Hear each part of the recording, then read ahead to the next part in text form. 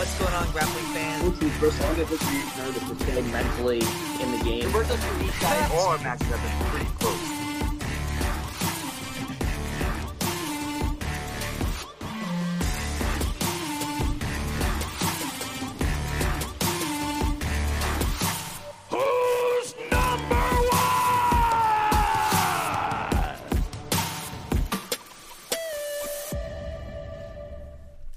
What's up, grappling fans? Good evening. I hope you're all having a wonderful Tuesday. We're back again with another episode of Who's Number One with two very special guests joining Michael now today. We have Roger Gracie and Braulio Estima calling us all the way from the UK. It's almost midnight there. How you guys doing, man? It's the first time we've spoken to anybody on that side of the pond. How are things over there for you guys? Very quiet with all the quarantine, you know. I think like everywhere, you have to stay at home. You cannot mix with anyone. Everywhere is closed. My gym is closed. I haven't trained in like a month. I'm going crazy here. But yeah. How about you, Braulio? Yeah, things are pretty different. I think it's a time to everyone to adapt. And I try to kind of change my platforms of services. Instead of teaching in a one-to-one, we change up to our platform online and trying to still be connected somehow. And to be honest, I've been very busy with so many things to fit in on the, because of all learning of the platform, how to do it, how to connect to the students, different classes. And when you do online, you have to be doing yourself. It's different when you teach, you just coach and tell what them to do. It's our spirit. I've been very active, man. I think I'm going to come out fitter than ever after this. What are you guys doing to stay in shape when you're not able to train jiu-jitsu? You doing any workouts at home or anything? Maybe Hydra want to go first? Yeah. I've been doing some workouts at home. Yeah. I have some very limited weights and dumbbells, like skipping ropes. That it's been working pretty well so far. I've been following on my platform online in the can, because like Braulio said, we had to change for online classes. I have like yoga, kickboxing, some conditioning, but I try to do a few of those. And I think staying at home, it's difficult. It's of course nothing can compare to training outside or going to the gym. But so far I've been I'm getting away doing things at home. It's been working pretty well, and I'm not gonna get back, completely out of shape. What about you, Braulio? What are you doing to stay busy over there? Well, I'm focusing to keep myself busy by leading by example. I'm trying to get a little bit on the front line of my academy, and trying to show them that it's possible. Because I think, like for example, me, Roger, when we are fighters, I think we learn on our journey that the mentality of be able to get through any difficult times. I think we build this resilience on our body, in our minds, that there's always a way out for something. And but for many of our students that are learning that is out there, they still don't have that resilience yet. So I chose to use myself as a leading example for them to kind of take back and be able to have that as a reference so they can get out. Because, man, I'm telling you, the people talk about a lot the statistics of what is going to go with the COVID-19 and stuff. But, man, by the circumstances that we get into, the suicide, the depression, all the illness that will come together with that, it can be very, very bad. So I try to give Brother, stop lying. You stay on your couch all day long watching TV. What are you trying to fool here? Can't fool Roger. It's a good try. Playing video games all day. I don't have bullshitting us. Michael is Jazz. Michael Jazz, did you see how much he felt bad? I'm joking, brother. I'm joking. I saw everything you're doing online. You're doing a great job. Teaching to a few times a day. I'm just joking. You guys are both running your opportunity. You guys are both running your online platform. Sorry, bro. Go ahead. Sorry. I said I want to take this opportunity as well to encourage and motivate my best friend Roger to. That's a way out there. That if you focus and you keep working, you can come back stronger than before. Something I would like to talk about with you guys, I think people would be interested in. A lot of the athletes from your guys' generation, when they left Brazil, went to the United States. How did you guys end up choosing to go to the UK? What was the path for both of you to go to the UK? Maybe Roger, go first. So, yeah, I can reply that. So my father, he was in London, in England, when I was a teenager. He moved to England. He started teaching here. First he started in Birmingham, then in London. So he stayed here for a few years. And but after a while, he decided to go back to Brazil. And when he decided to go back, I was still very young. I think I was a purple belt, if I'm not mistaken, or blue or brown. Either purple or brown. I think brown belt when he moved back. And, like I said, I was too young to suddenly move to England on myself and open my gym. I was like in the middle of training like crazy to be a competitor. I needed to be in Brazil. And but when I got my black belt, I got an opportunity for me to open my gym here. So because when he moved back, we kept, we were like sending someone for to stay a couple months here teaching, so we can keep things going, not to die completely. We had like some students that been training with my father for a while, and he didn't want to just let everyone be on their own when he moved back. So we kept the school, but inside a sports center. So we had someone there teaching twice a day. We kept that for 2 years. But then when I got my black belt, as I was getting my black belt, I met a friend, Steve, and then he helped me open my school in London. So funny, when I was at the airport, moving in, I was like in and out a lot. But when I was like, okay, now I'm moving in permanently, and then I'm at the airport waiting to catch my plane, Braulio called me. Braulio say, and Braulio back then we were like pretty close. But Braulio lived in Recife. We were close because of like competitions. Every time he was going to Rio to compete, we became friends. And then he ended up staying at my house many of the times. We got closer.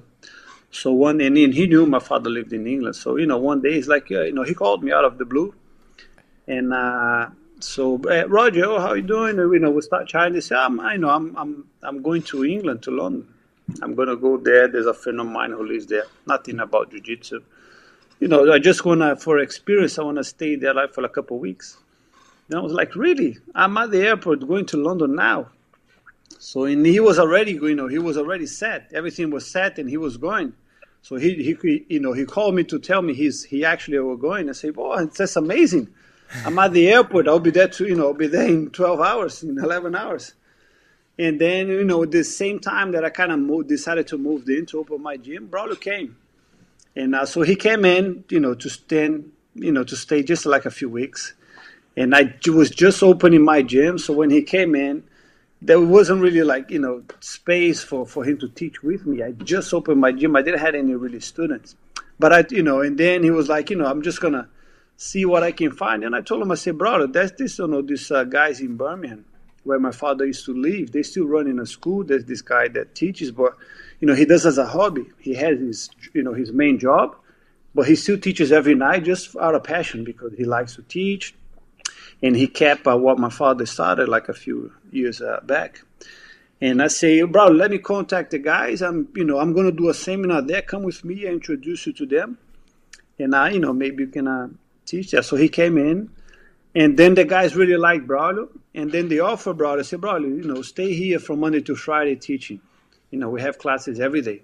So Braulio stayed there for a few weeks. Monday to Friday, he was in Birmingham teaching. And then Friday, he used to come to London to hang out with me. We were like two young guys, like 20, 21. And, we just want to go out and have fun.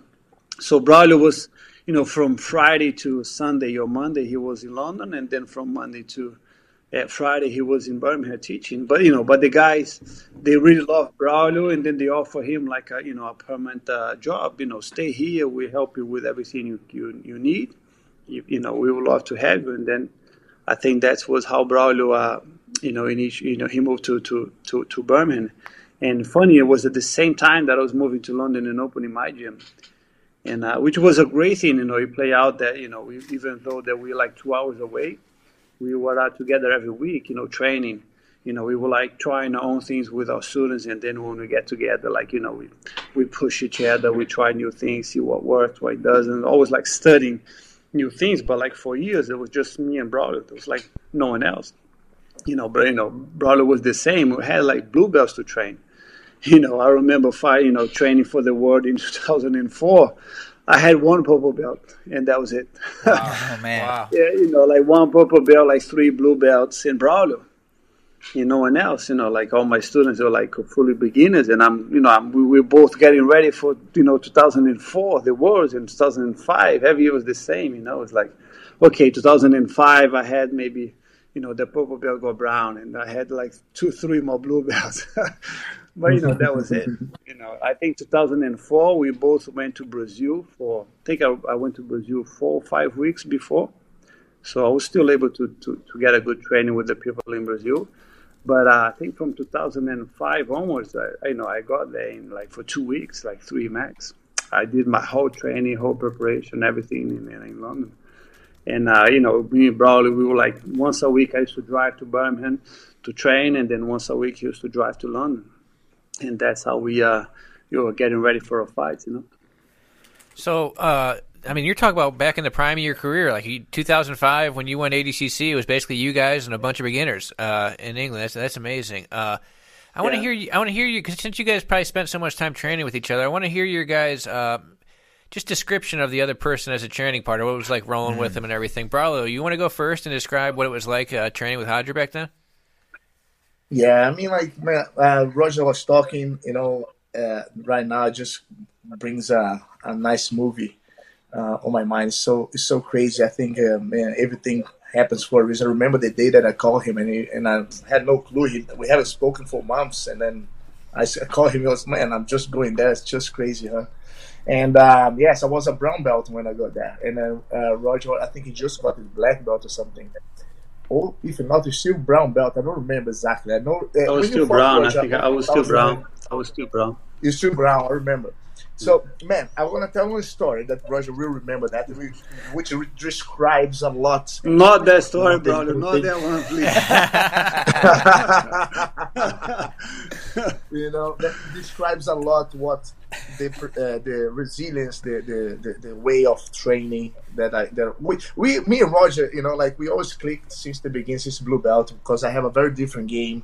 And it was a game that Rogers, he likes challenges, and he likes to view something that he's not sure. And how I used to play different, he always got very intrigued, and that's why I ended up training a lot. And he always loved challenge, never choose the easy train. And the same as me, I've always liked to train at the hardest one. And then one thing. One day we were in London. One of those days that we came back, and then we went to train, just me and him, nobody else. It was a Saturday, and then he goes, "Okay, let's do some row." And the end of the rows, he goes, "Okay, bro, come on, put me in the triangle." I said, "Oh, okay, I put the triangle. Okay, let's go." My best position. All right, Gracie, come here. And then I put him on the triangle, and I start 80%, I didn't want to go heavy, and then he didn't tap. I said, okay, 90%, and okay, not tap, and he escaped. Knowing myself, I already knew I have to go and do the same, because I want to do the same. I want to experience the same. I want to learn the same. I said, go on, then. You escaped. Now it's my turn. And then he put the triangle on, and full on, bam, bam, bam, bam, bam, poof. I escaped. And then I was like, damn, yeah, man, that's it. I like it. And then he goes to me, Braulio, one more. I said, flip the back, bro. I was like so frustrated when he said another one, because I knew it that I was going to ask as well for the other one. And then he goes, flip and like, okay, so this time I'm going to go 100%. So there is no other chance. I go one more time and that's it. I'll tap him, he taps me, and that's it. We're over, let's go home, right? And then, man, I put everything, man. And this guy snoring. The eyes came up to here, came back, came back here, came back. He escaped. I said, God damn it. I look at him, you know, huh? Now I'm going to have to squeeze me. Dude, the same thing. He squashed, pulled the head. Man, that was when first time I got my first cauliflower ear popped. Was that day. I escaped. And then I hit one side, he hit the other side. We're tired. I'm tired of holding. He's tired of squeezing it all out. And then we look at each other. Let's go home. And let's not do this ever again, please. we had guys, kids at home. Don't do it at home, okay? Don't do it. And we had like blood in eye. Both of us had blood. Oh man, your bloodshot, yeah. You know? The bloodshot, you know. So it's like things like that always called my attention. Was how amazing Roger was trying to discover and put in practice, do a lot of specifics, and I learned. Man, he was my biggest influence in my career, in my jiu-jitsu. I learned a lot. The way that I pressure passed, the way that my guard became better, you know, was because we kind of complemented each other very well.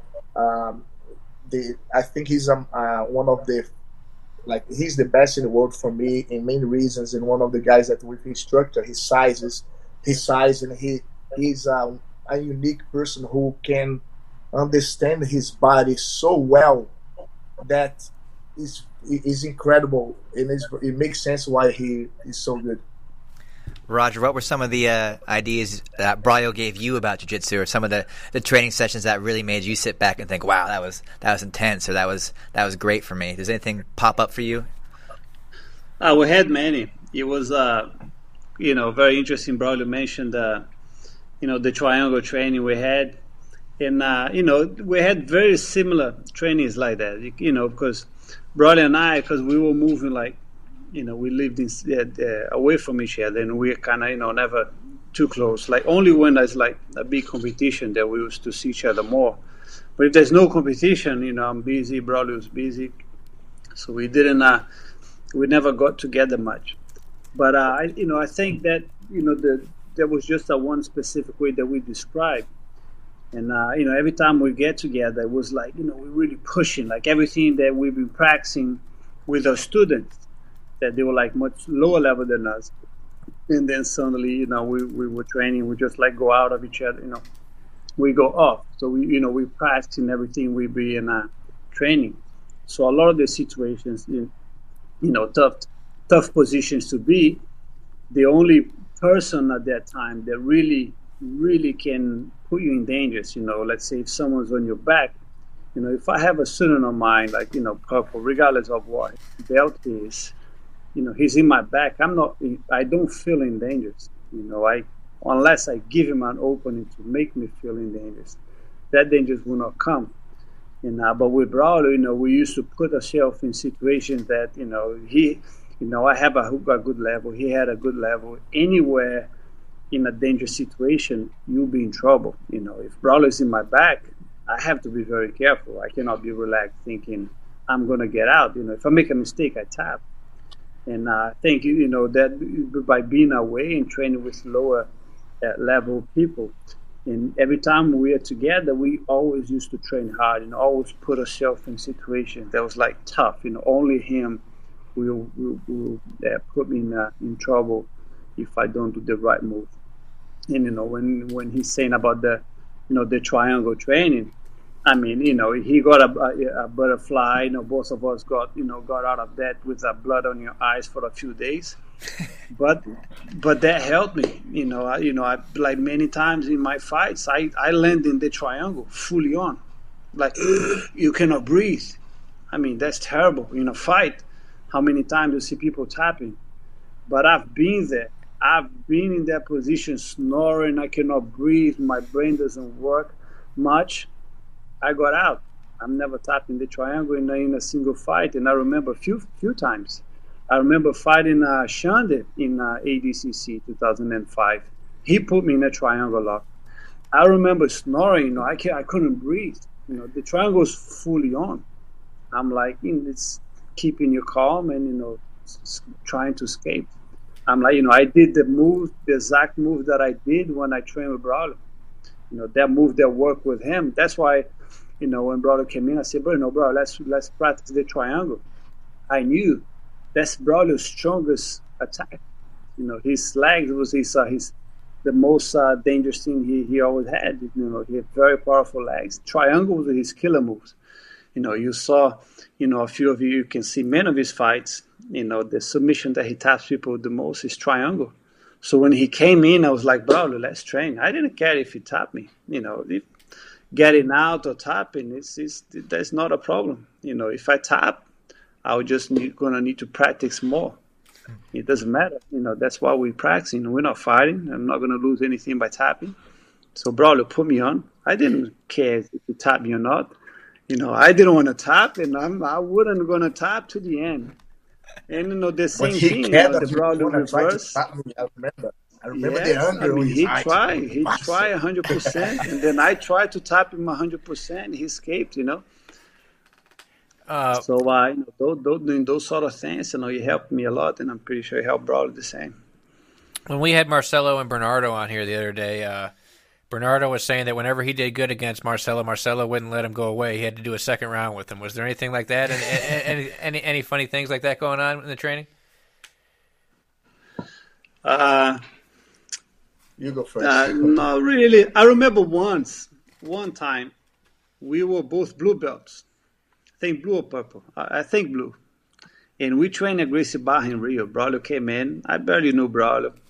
He came in to, like a few days or a week before or 2 weeks, I don't remember, to train for a big competition, probably the Worlds. I don't remember for which time it was. And I'm training with him, and then suddenly, boom, he catches me the triangle. I'm like, you bastard. When I'm like, I wasn't going, I was training, I was focused, but I wasn't like competition mode, like 100%. And then he got me in the triangle. I got so pissed off.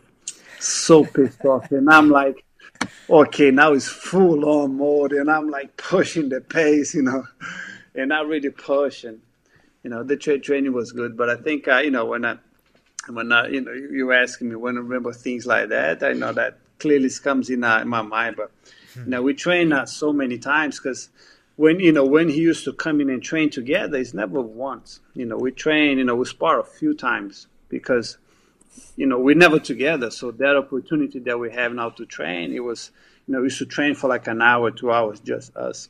So it was never that like one training session that, he got me or I got him, and then, okay, let's go again because I'm pissed off you got me.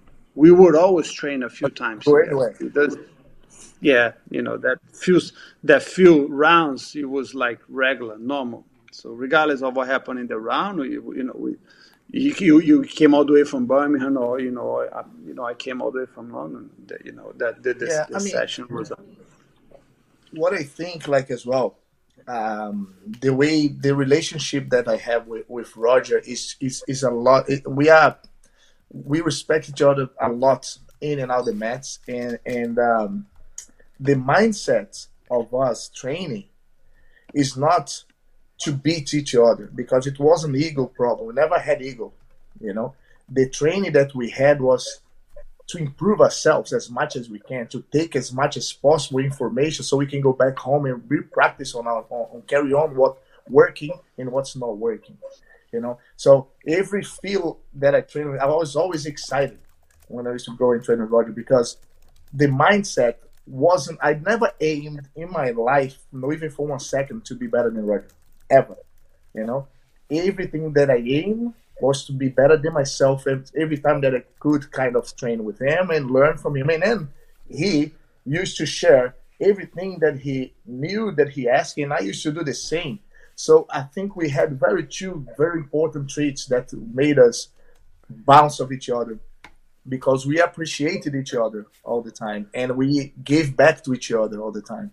And this, I think, was a very good bond that we created in a respectful way, in a very playful way, to the point, man, like everything. There was no like it is a game, not it wasn't competitive between us, You guys were training partners for a really long time, juvenile blue belts and things like that. But I just kind of remembered, did you both win your first world titles in 2004 as black belts? And if that's true, how did it feel to share that same success, to look over and see your longtime training partner also hit that milestone together?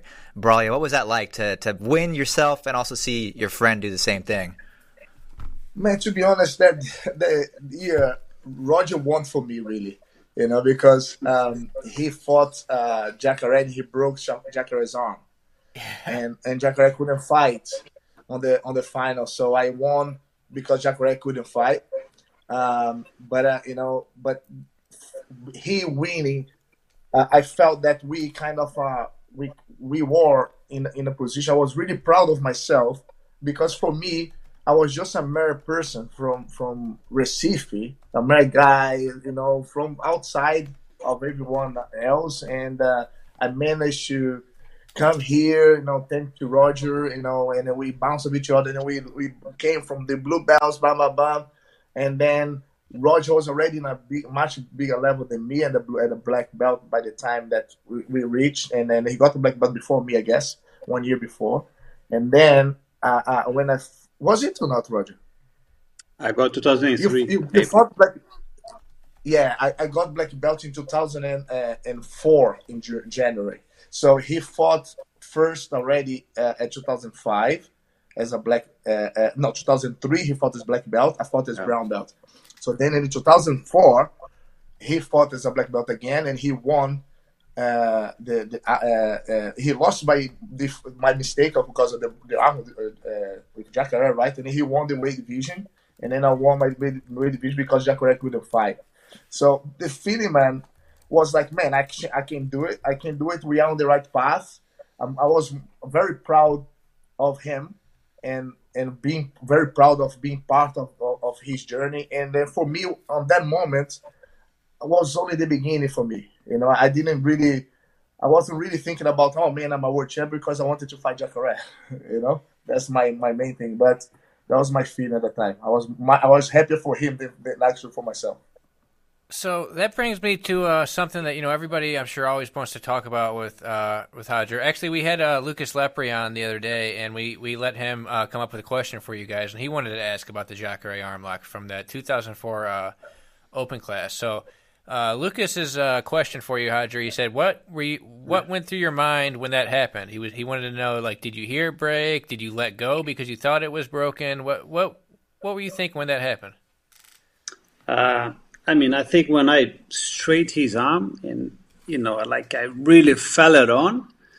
You don't really have time to think, but I knew I'm gonna there's no way out. This arm lock is on, So of course he only stopped when he taps, but the moment that I straighten his arm, it's almost that feeling that I got it. He just need to tap, So I do feel popping many times. I'll say quite a few times. I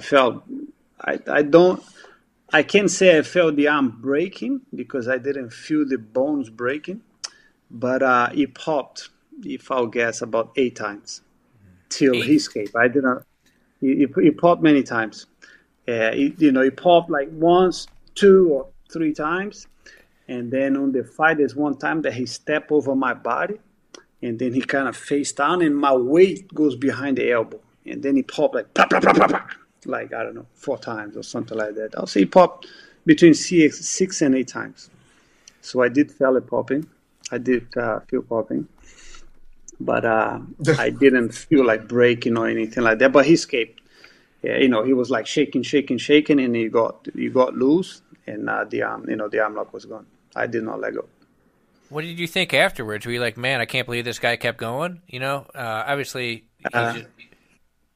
No, when he escaped, I kind of, I went to the moment that he pulled his arm out. I kind of, if you see the video.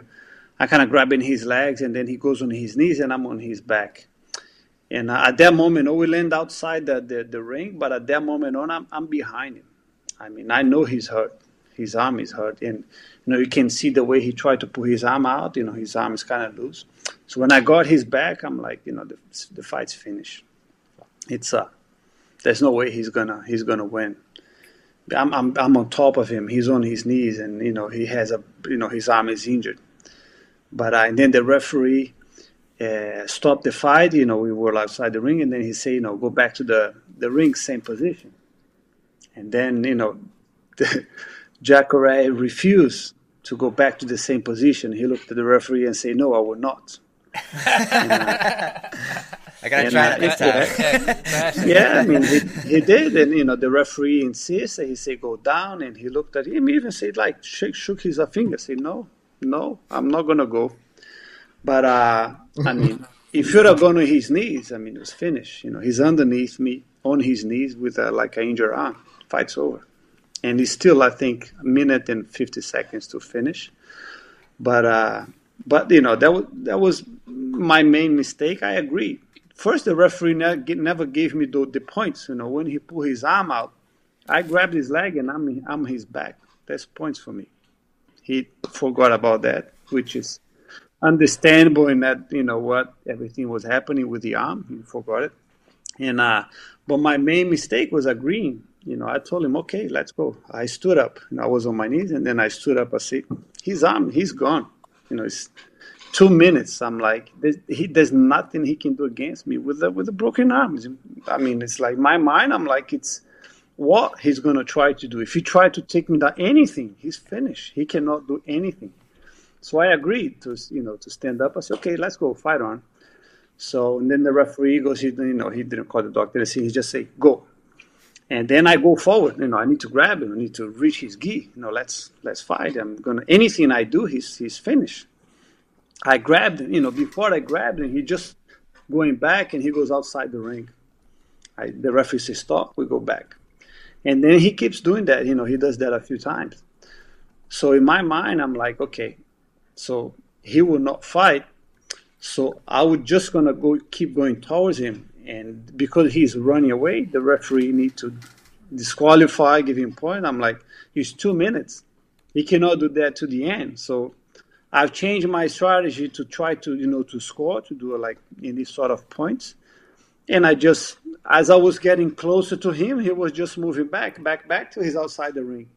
And he did that for a while. He did that many times. So I say, okay, so that's my strategy. He cannot do that to the end of the fight. And then I kept doing that. After a while, the referee gave him a penalty. But, apart from that, he didn't do much.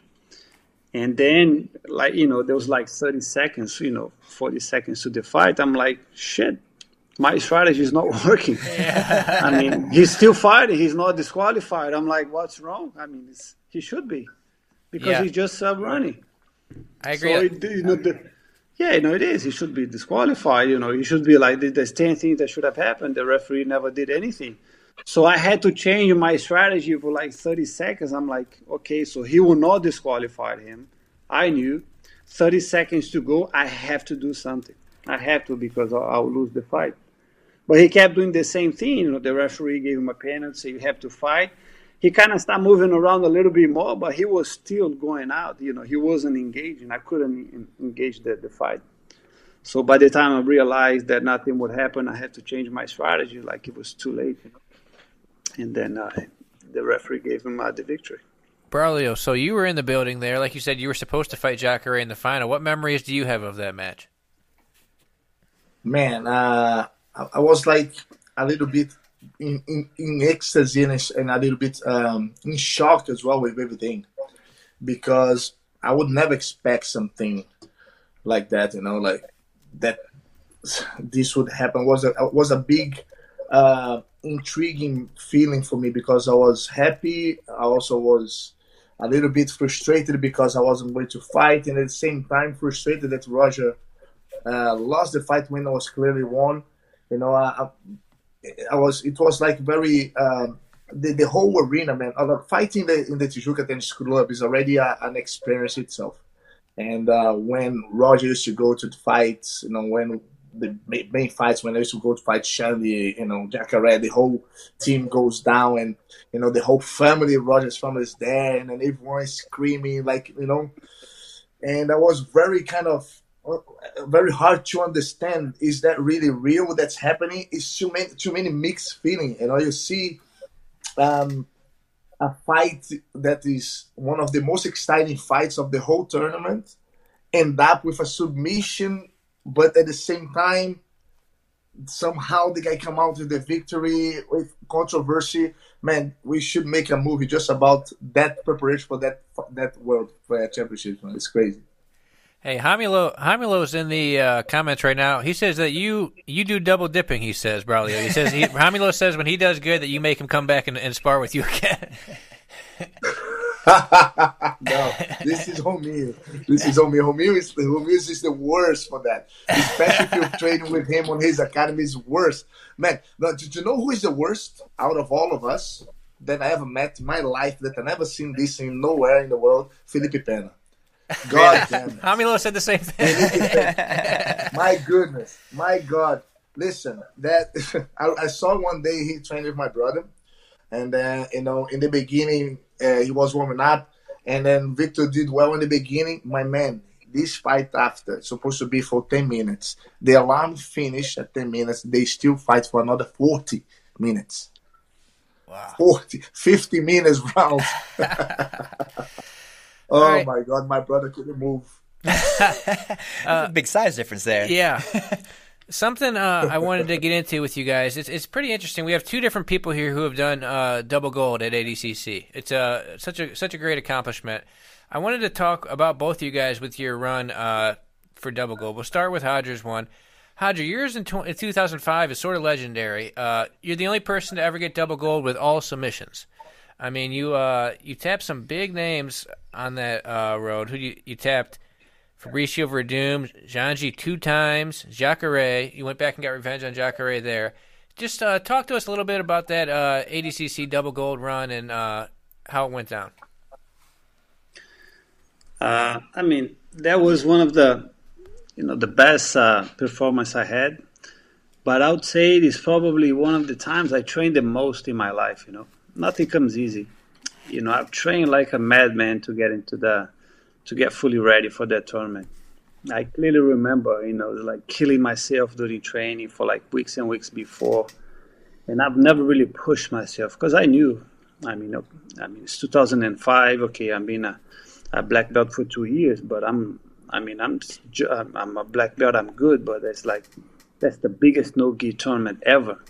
And I never really trained no-gi. I fought 2003.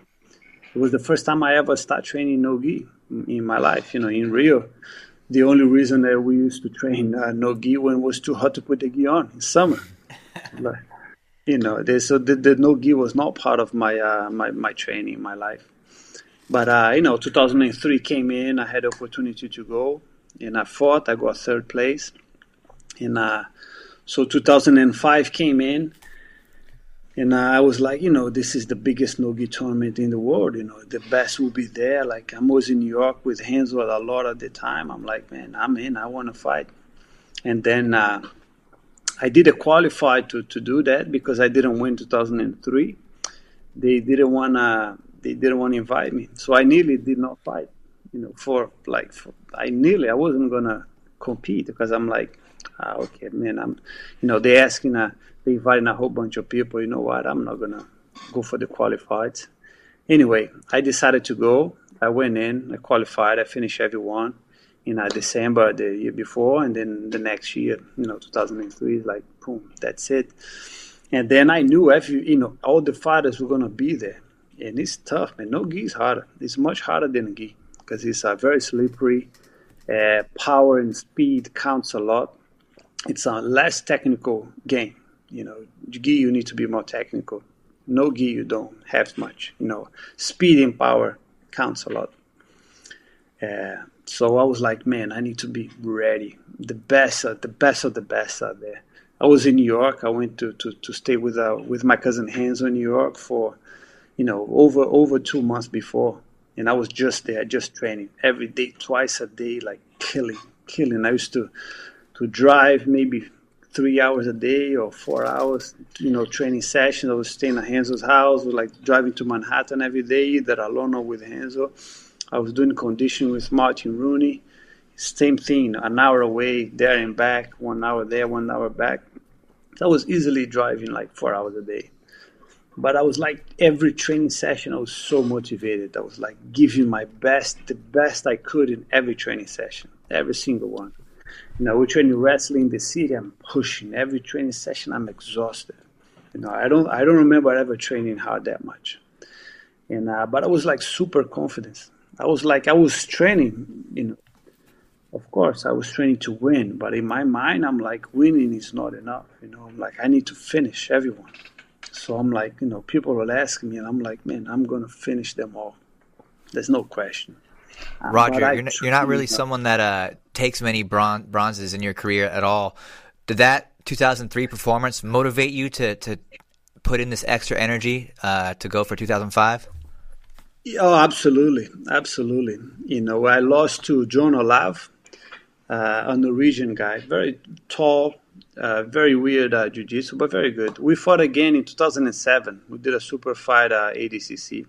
I beat him by points, but I lost to him on the semifinal. And that was the first time I ever underestimate my opponent. And it cost me the fight, I was fighting him, and, who was John Olav? In my mind, I'm like, there's no one. He's a tough guy that, is easy at fighting, but he's not really anyone that I have to really worry about it. So semi-final, I'm like, I'm not going to get too tired on this fight. Final is still coming. It's 20 minutes. Is a long time. And then, ADCC rules, first fight, we fought 10 minutes. First 5, no points. After 5, points. My mind, I'm like, okay, I'm going to go easy on the first 5 minutes. I'm going to save energy. And then I'm going to start fighting after 5. And then after, when the points are on, I'll take him. So, I underestimated him. I went to fight him thinking I'm going to win. My mistake. And then, suddenly before 5 minutes on, he's in my back. He went for the takedown. I'm like, okay, take me down. And then he take me down past my guard. And then I'm like, that's not a good position to be. I need to get out. Then I'm just trying to push myself out of the way. And then, boom, he has my back with a body triangle on. I'm like, man, this is not good. Anyway, I lost the fight. And then first time I ever underestimated someone, but it doesn't matter. I lost. And then when I went to 2005, and then it's like, okay, there's like big names in here. Like, I need to be ready. So I train like a madman. I don't think anyone in that tournament trained as much as me, for sure. If they did, they trained equally because I couldn't do more. I'm like pushing every single session. So when I went there, like, even though that I was able to submit all my opponents, but I had many hard fights, like a lot of my fights went overtime, and I went the final when I fought Cacareco in the final of my weight on the Sunday. So I did 3 fights in my weight division. Then Sunday, first fight of the day, Cacareco. We fought for 30 minutes, first fight of the day, before anything. My warm-up was Cacareco 30 minutes. And we're pushing, there was like it's a draw. The draw, he can't do anything. He almost passed my guard once I turn, and I'm, he's blocking all my moves. I can't do anything. But I'm pushing, so the fight is physically, we're going. And we fought 20 minutes, overtime, 10 minutes. But then he's starting to get tired. And I remember when the 30 minutes hit, the referee says, stop, back to your corner for 20 seconds. And then we got to go 10 minutes more. And I went back to my corner, and I'm tired. I'm over 30 minutes fighting. It's not easy. I'm tired. I'm feeling tired, but mentally I'm like, I'm on. There's no giving. Regardless of how tired I am, we're fighting. Let's go back. And then I looked. Renzo looked too. He was the first one to see. Renzo like, he's going to give up. He's going to give up. I looked to his corner. There's like people in front of me, people in front of him. And all I could see, his head shaking. He's shaking his head, and his hand is doing this. And Renzo turns to me and says, Roger, stand up and shout. I'm like, what? So, yeah, stand up, go to the middle of the mat and start shouting. He's going to give up. But I mean, I stood up, I went to the middle of the mat, but I didn't shout. I was just there, shaking myself, ready to go, and then he gave up. He said, I can't go back. I'm too tired. So, that was the first verbal tap. It was my first match of the day on Sunday, 30 minutes, full on. I guess a super strong guy. And then that was my warm-up for the Open. And, so the Open was pretty crazy. If you look at who'd you beat? You beat Verdum in the quarterfinals. Xande, I fought Xande too. Xande in the semifinals, and then Jacare. I fought Yuki Kondo. No, Yuki Kondo, no. Shinyayoki. First fight. Yeah. Shinyayoki. Yeah, and then I fought Verdun or Xande, one of the two, and I fought one and then the other right after, and then Jacare in the end, 4 fights. Got on the back of everybody, hit the RNC, the Monteleone on everybody.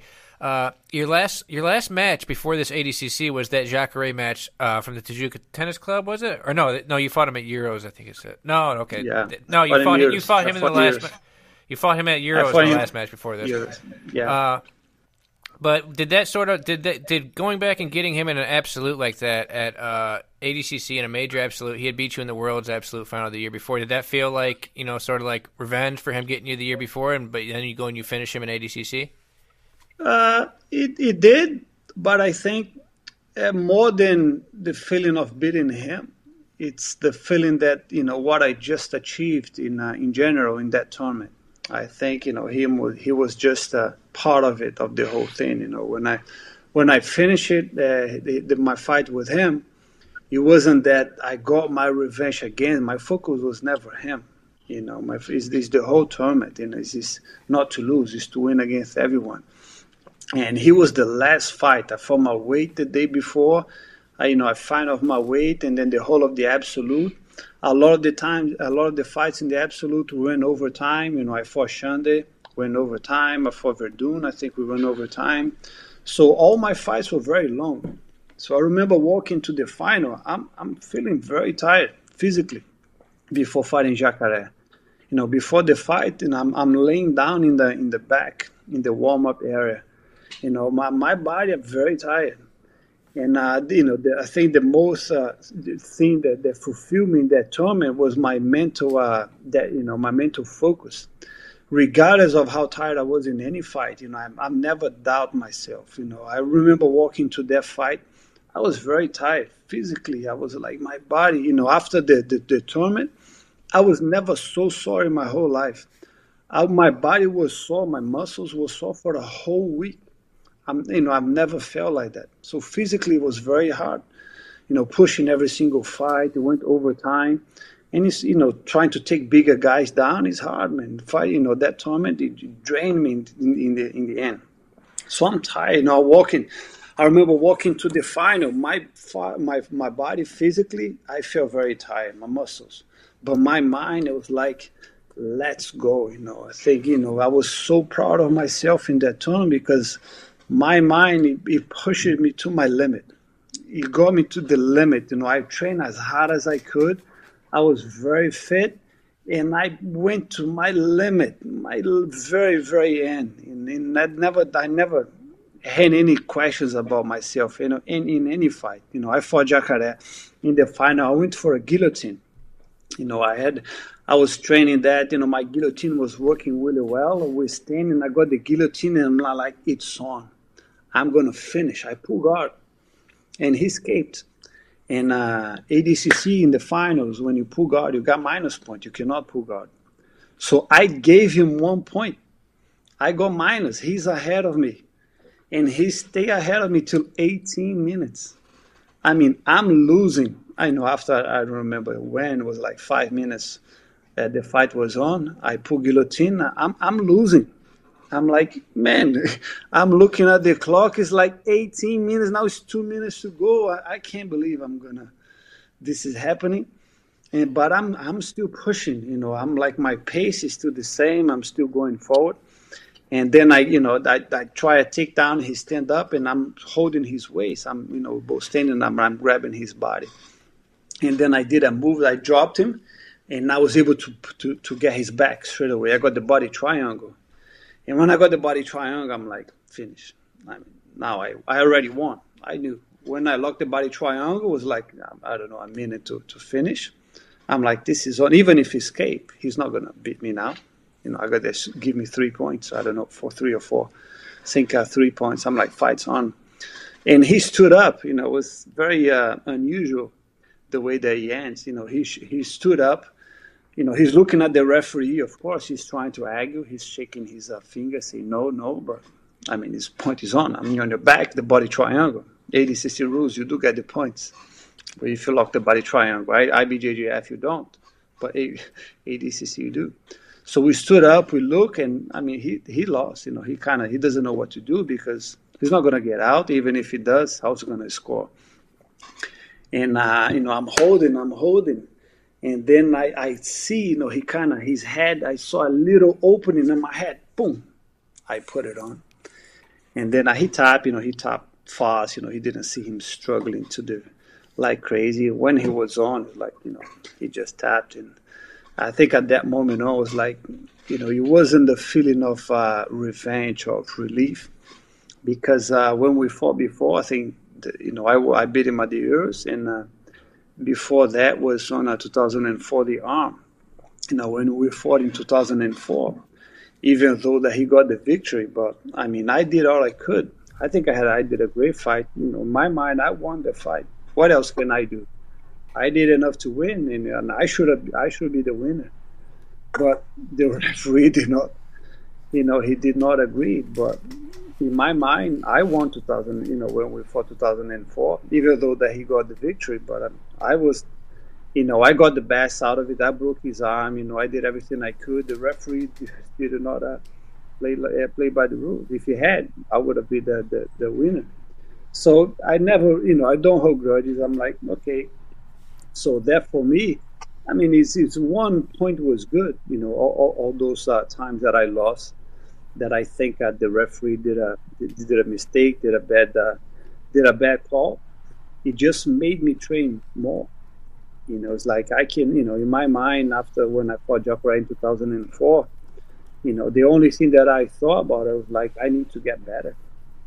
I cannot win by points because, looking back of my history, all my competitions, every time there's a doubt, it goes to my opponent.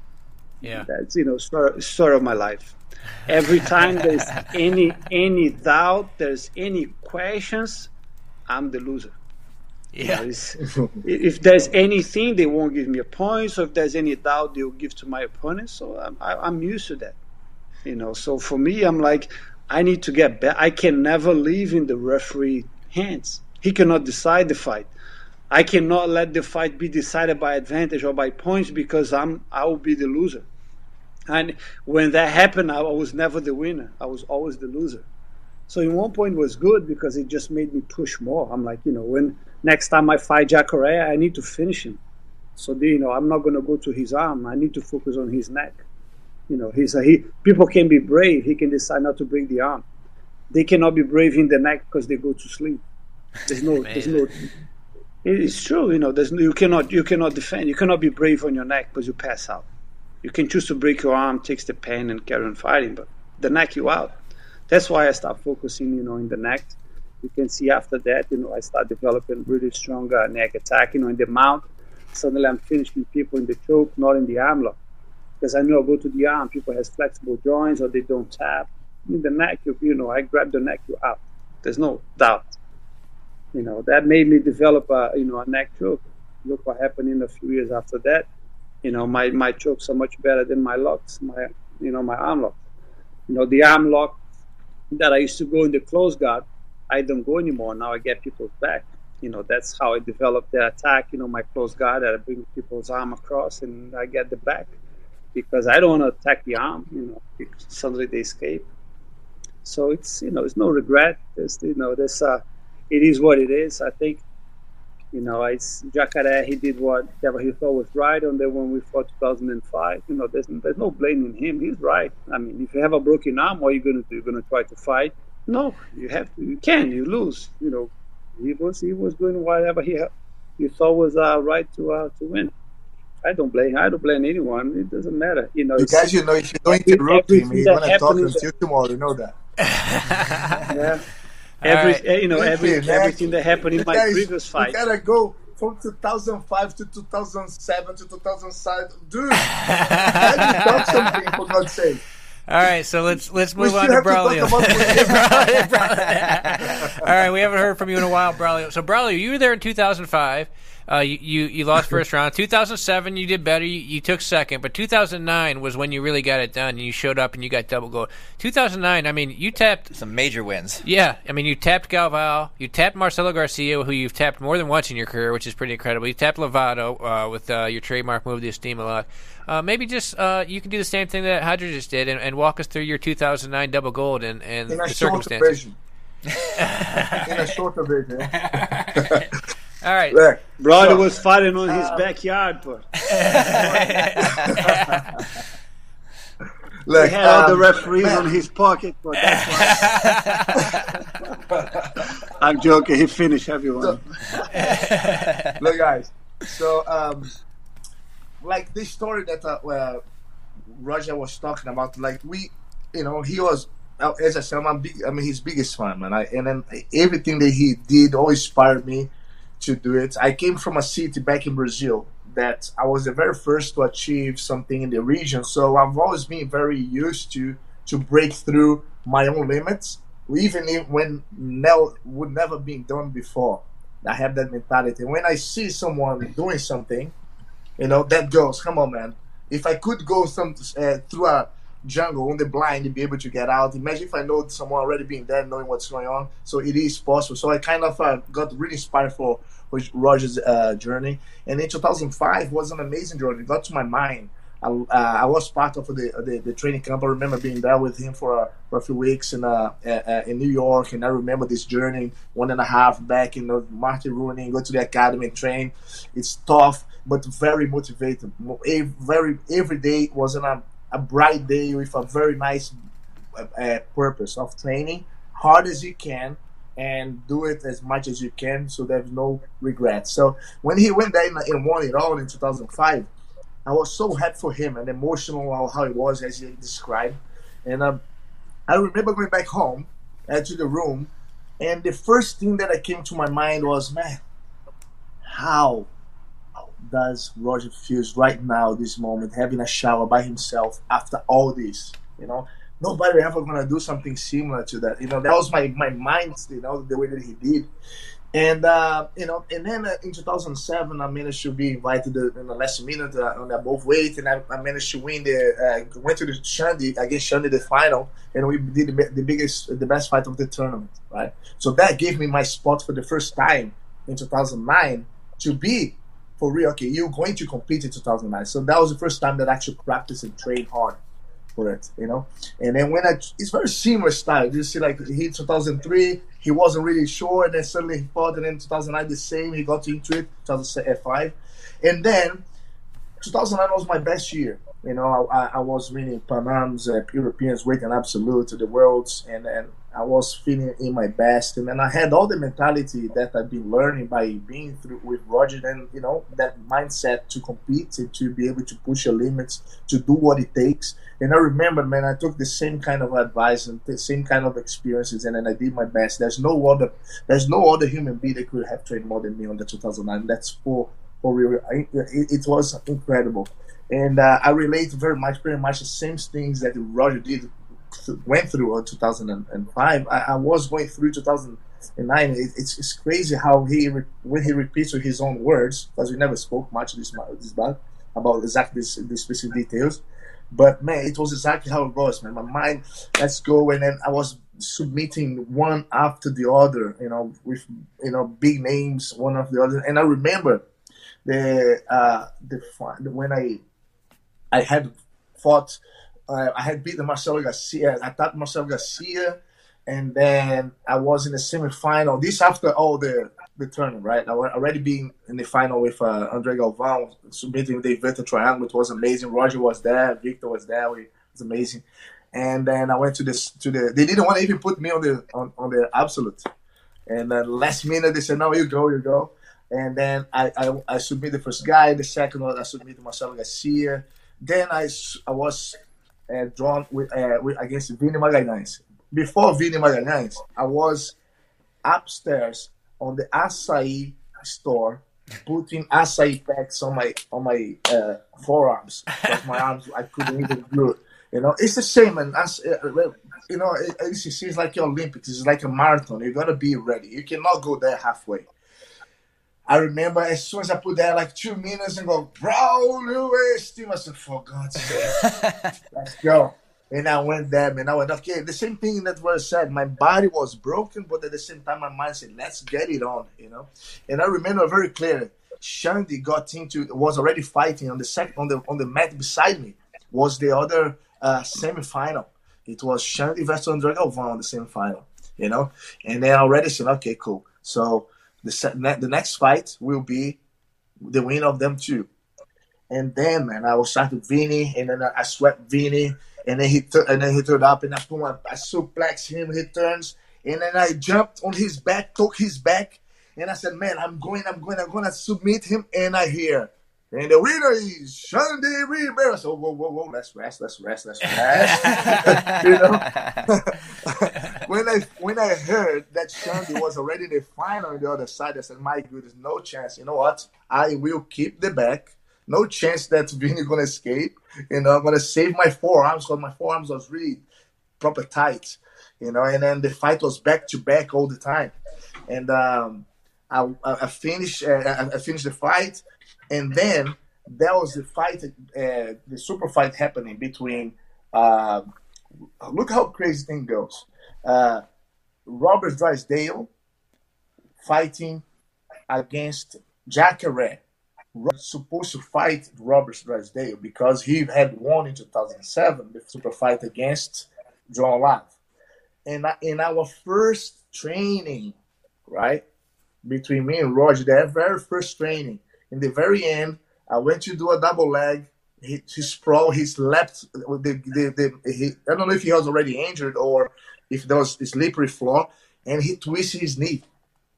And that's why he pulled out of the ADCC 2009, right? Was he supposed to fight Drysdale? And guess who they put instead? Jacare. I said, oh, it's my chance. You know? Like later, I thought, wait, man, that's my chance to prove myself that I can actually do it because I had fought Jacare 4 times and I lost 4 times. I don't even had the opportunity to score 1 point against him. You know, so that was the time that I could kind of, you know what, man, now I'm an adult, I have trained, I grown up, I improved in jiu-jitsu, I feel like a real black belt now. That's my opportunity. So when I fought the same fight, when he won, I was, you know, I love Drysdale, but I was really hoping that Jacare wins because I would like to fight him in 2011. So then I went to fight Shandy, and I went to the reverse triangle, stood up, and it went down, and I put so much pressure on his shoulder that he didn't want to tap at all. And then as soon as he came down to the floor, I did a re-attack to go for another triangle, and then he dislocated the shoulder or the backs of the muscle. And then, it was like something. I did it. I cannot believe it. You know, like I tapped everyone, and I was, my God, man, that's unbelievable. It's crazy. I went completely euphorically. And then I went to the hotel after all the interviews, and then I went to the shower, put the shower on, and I was. So that's how Roger felt after that.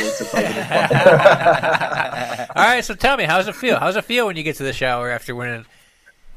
It feels like when anything that you put on your mind, that you focus 100% and you give your best and you give your all you could and you achieve, is the reward that you feel is pretty much, you know, it's like, man, it feels amazing. The only difference that more people talk about it around you, but yourself believe, like everything went like how. Like I trained so hard, you know. I was doing all my develop techniques and different ways to surprise people with the submissions, with the inverted triangles, with the Estima lock together with my brother, and things are working really well. And when you put everything, when you plot everything, and you go and achieve, the feeling for me was incredibly amazing. But not much different than when I won my first Panams in 1999. When I won for the first time ever in my life, I won my first fight in a blue belt in the IBJJF. During 2 years, I fought during 4 competitions, and I lost in the very first fight in every single of during 2 years. So I was all the time thinking, man, that's going to be, this time, I'm going to do everything, how to make it. I need to. And then I won the first time with my first fight, and then I went through to the final, and I won. And then that medal I have, actually is here. I will show you guys later because I have so good feeling about that, because that means that everything, it is possible if you keep training hard, if you do what you got to do. The same way that Roger, the more he trained, he focused, nobody could train more than him in 2005. He was the most prepared. He was the most well-deserved to win that fight. And he achieved. It doesn't matter who would be there, he would beat him. And it shows that, the persistence, the perseverance, the resilience, and the mindset, the focus, And on Monday, I didn't feel great myself. I felt a little bit empty because I focused too much.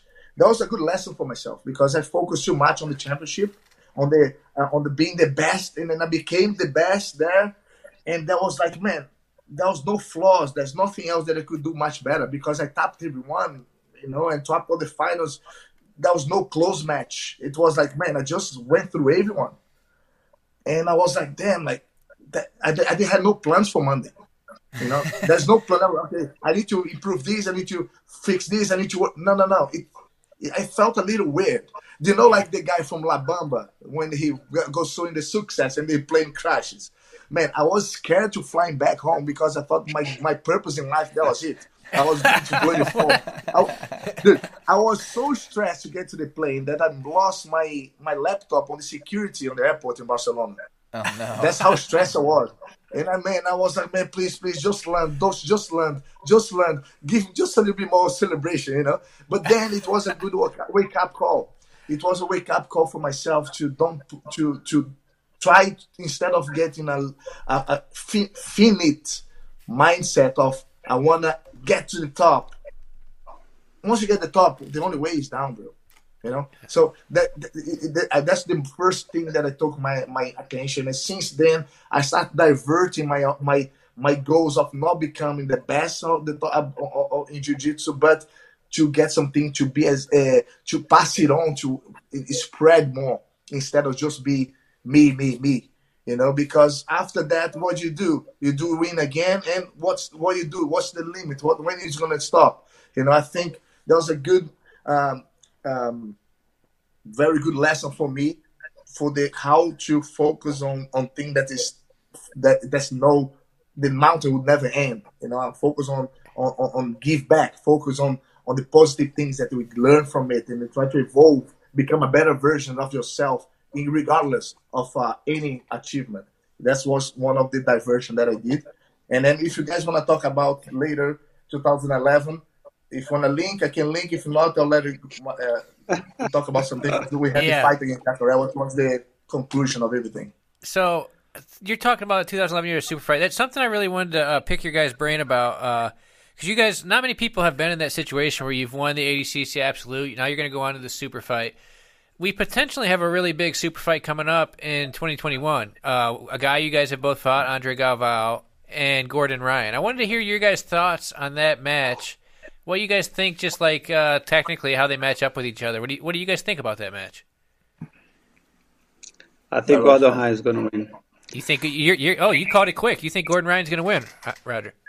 I think fight is a fight. Galvão is a very tough opponent. When he fought his last super fight against Preguiça, he was in great shape. I think he was the best shape I've ever seen him. He was technically very good. His takedowns never looked so good. But I think, if I want to bet my money on, Galvão, the only chance that he has of winning is avoiding Gordon's attacks. He cannot outpace him technically. He's not going to, submit him. He's not going to. Technically, it will be difficult for him. I think the advantage is on Gordon. It's a size, strength. Strength, maybe no, because Galvão, he looks quite jacked on, on his when he fought, I have to say. So, if you're going to, match power, they will be probably equal. But Gordon, he's a bigger guy, Galvão, he can be very powerful, but he's smaller. He has, I think Gordon's going to win for sure. What do you think, Braulio? Not for sure, but I'll bet my money on Gordon. Man, What stands out about Gordon's game, Braulio? I think it's going to be a Galvão good retired, match by the for- way, no? I think he said he's retired. No, he said he's going to do it. Last we talked to him, he said really? yeah, they did the face-off at ADCC, and then he said he's still considering it. Last we talked to him. What do you think, I Braulio? hope Yeah, so. I think the only factor that I see is just about the two biggest factor that I think it counts a lot. It counts on all my wins and all my losses as well. It's about how much you really want, the hunger and age. I think there's nobody more hungry than Gordo at the moment, and he's young, he's strong, and he's very good in jiu-jitsu, and he's very unique game that a lot of people are not used to it. Galvão, it's been there for forever. I think he's the only one that won like 5 times or 4 super fights. I'm not sure. And he, the age aspect changed a lot. When you are father, owner of a big association, the responsibilities of the daily basis, you'll be able to train, even though you have all the support, all the people to train with it. But the mind, when you focus on only one thing, it's different when you focus on too many things. And I think those factors can be against Galvão, the age, the hunger, and the diverted of mindset. So I think because of that point, I think Gordon would have the advantage in my opinion too. So, all right, so both you guys going for Gordon. Something I wanted to go to, basically one of my favorite moments in jiu-jitsu history was, everyone basically thought Roger was retired.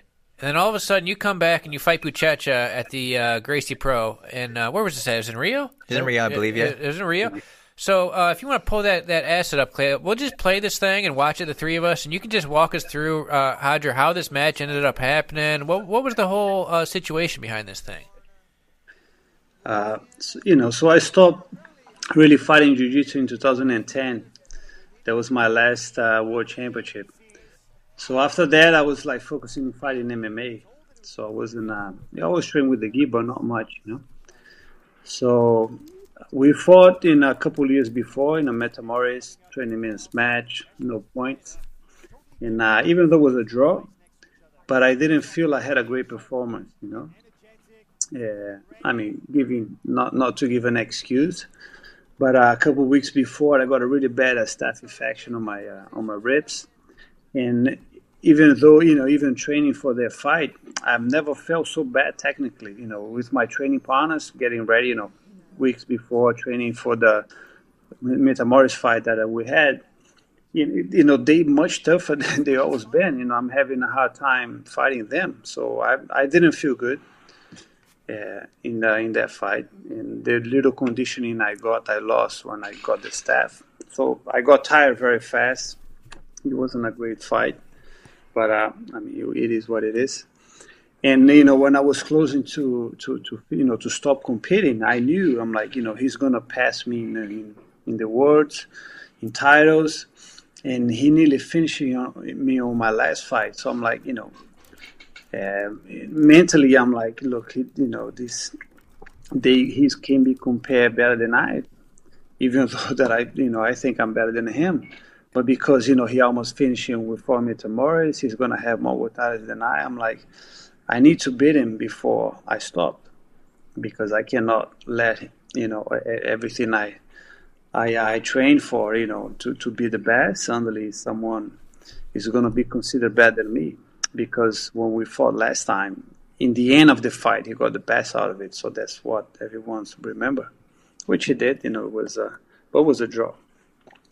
And I'm like, we have to fight.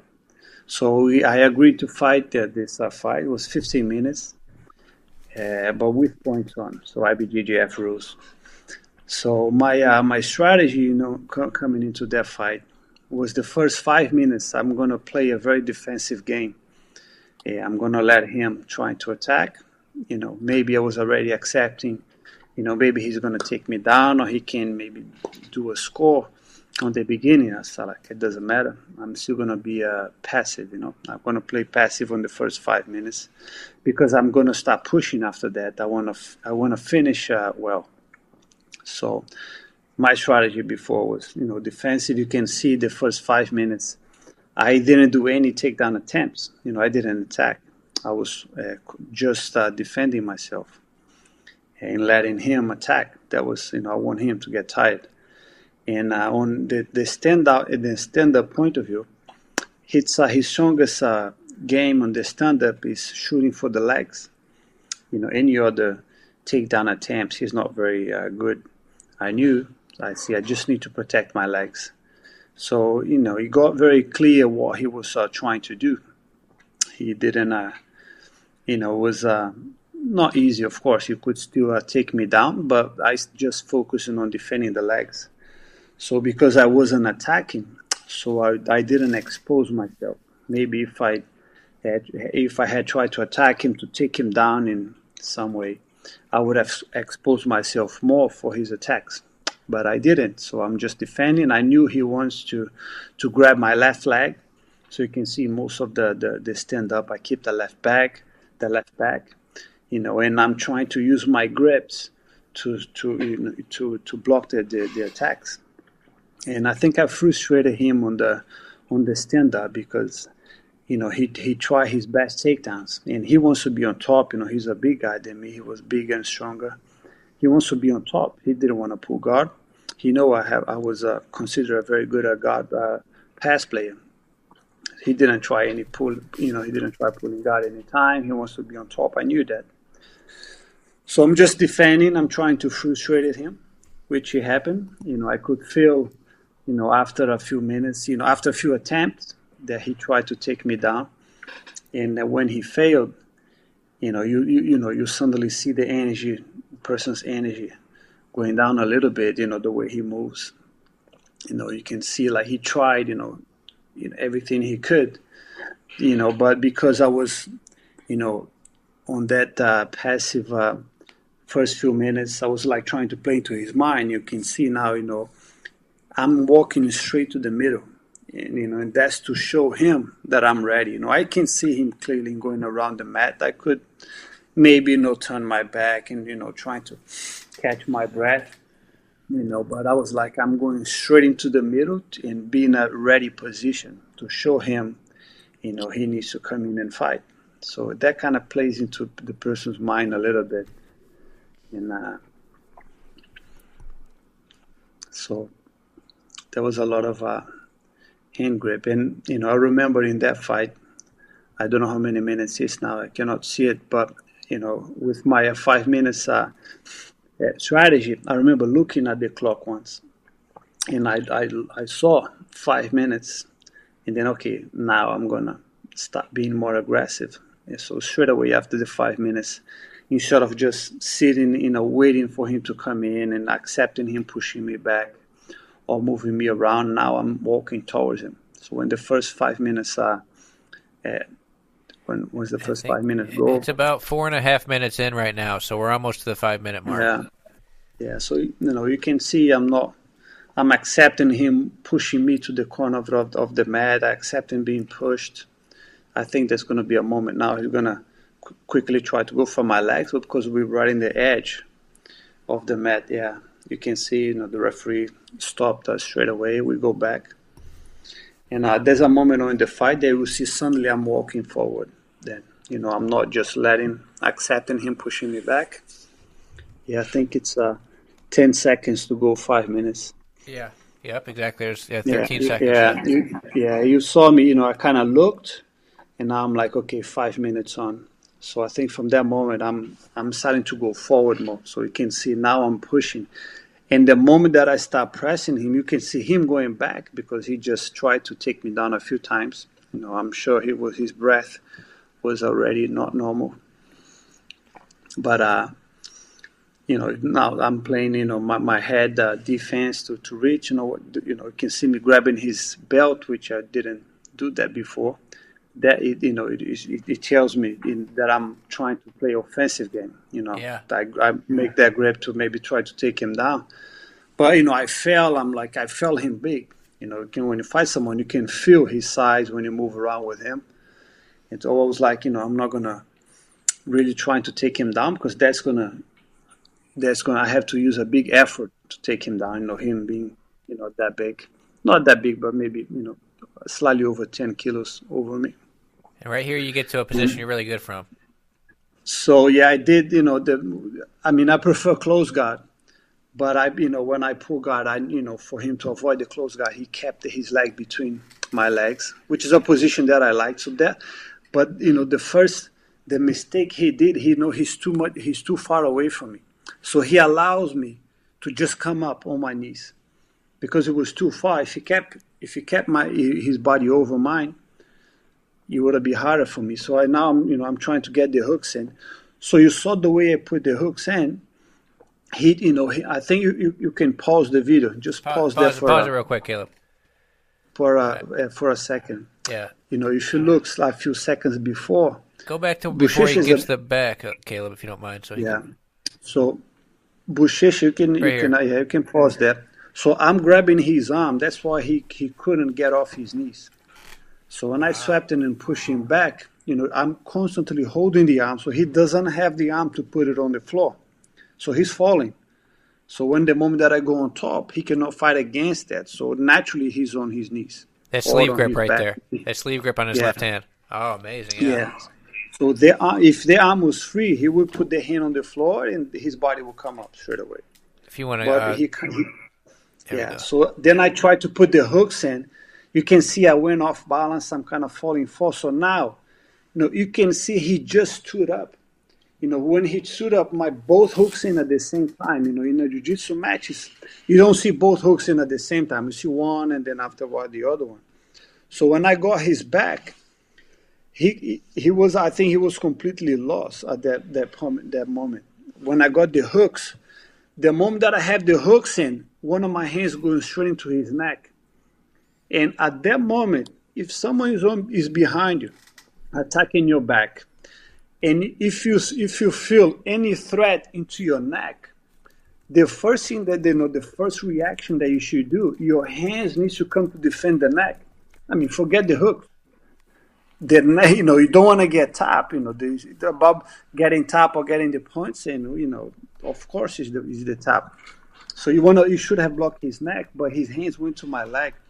He's kind of trying to pull my legs out of the way. At the same time, I'm already holding his collar. That clearly showed that he was, he lost, focus. He lost concentration in the fight. The moment that he couldn't take me down, he got frustrated. I pulled guard. Suddenly he see me sweeping him. So he, in his mind, for sure, he couldn't take me down. He just got swept. I'm trapping his arm. It's difficult for him to get out.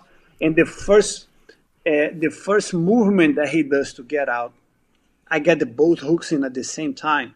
Now it's almost panic. It's like I'm losing. I'm lost. What do I do?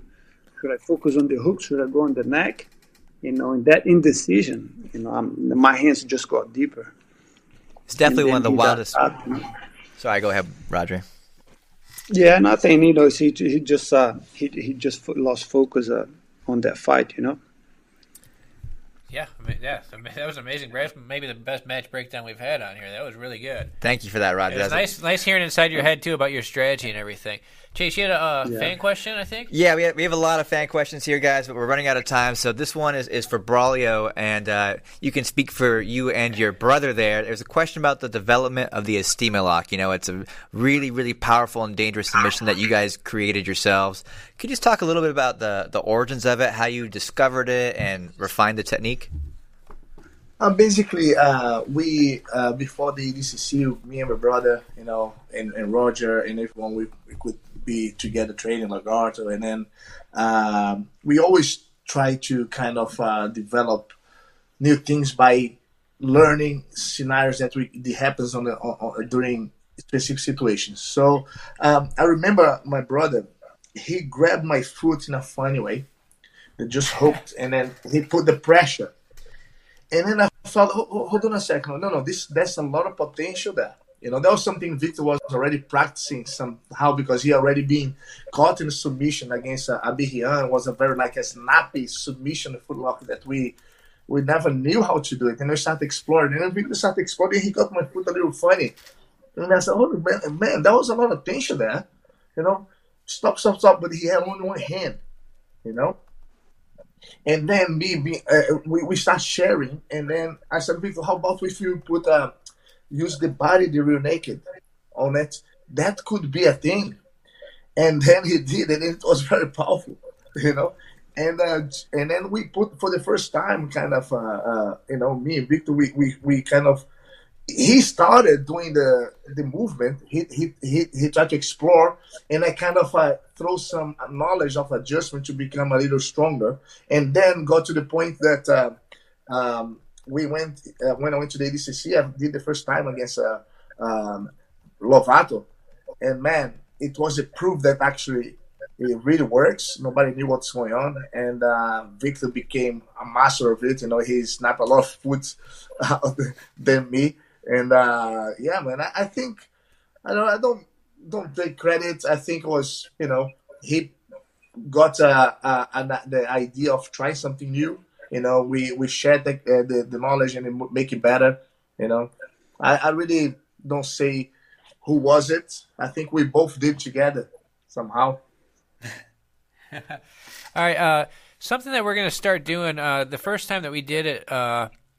Was yesterday when Lucas Lepre asked the question for Roger about the arm lock. We're going to have the guest from today ask a question for the guest tomorrow. So tomorrow we have Muhammad Ali come on. If any of you guys has a question you would like to give Muhammad Ali for us to ask him tomorrow, and then we'll pass it on. Maybe Braulio, you got something? Well, Muhammad Ali, I'm going to ask a question. Let me see. It has to be jiu-jitsu related. No, ask about anything. Yeah, I'm interested to hear your non-jiu-jitsu related question for him. No, I'm gonna ask what was his most achievable competition, and what is his dream to achieve in competition. So his is that the title that he craves the most? Okay. What was what was the most flavored, the one the most tasty victory that he had, and it's what he craves now. What's the title that he wants to focus on for his career? Man, that's a great one. Great Love question. All right, so we have about 3 minutes left. I'll give you guys both about a minute and a half to just say a little message to your fans or whatever before we go. Maybe Hadri, you want to go first? Okay, so I'll see you next time, guys. Love to talk to you. No, I'll be quick. Just saying hello to everyone. I mean, it's we live in crazy times now. Everyone is quarantined. I haven't trained for almost a month now. I'm going crazy. So those that are in quarantine, they're probably feeling just as crazy as me. They're not training. Just, hang on. And it will pass. You will go by. All right, Braulio? Yeah, man. I'd like to say, first of all, thank you very much for the opportunity. It was really good to be here, listen to all the stories, bringing back all the amazing memories, and using, I like to use those kind of times to talk about the past, kind of reflect, to realize why we got where we are right now. And, this is a way as well that you could use on those moments of hardship or hard times to reflect about things that brought us where we are today. I would like to send this message because I think sometimes we can blame so many things. We can kind of, when we are busy, there is no time for nothing. We say that we cannot do something because there's no time to do. So now we have so much time to do. So maybe focus on that. If it's a call to a friend, if I call to your mom, or if I spend a little bit more time playing with your son or whatever, I can use this time to reflect And as Roger said, everything will pass as long as you focus on the positive and try to take something, the best out of it. Everything in the world, that's the good and bad. And even the bad times, there's something positive out of it. So let's focus on that and develop something as a learning process for when we come back better than we left. All right, guys. Thanks so much for calling in. I know it's, almost 2 a.m. there in England. Thanks so much for staying up late with us. Yeah, appreciate it. Great message to end on. Had a blast talking with you guys. And for our fans at home, stay tuned for tomorrow's episode of Who's Number One with Muhammad Ali. That'll be on at 5:30 p.m. Eastern. We'll see you guys there. Thanks so much, guys. We'll talk to you again soon. Awesome. Thank you. Good luck, guys. Thank you very much. Thanks.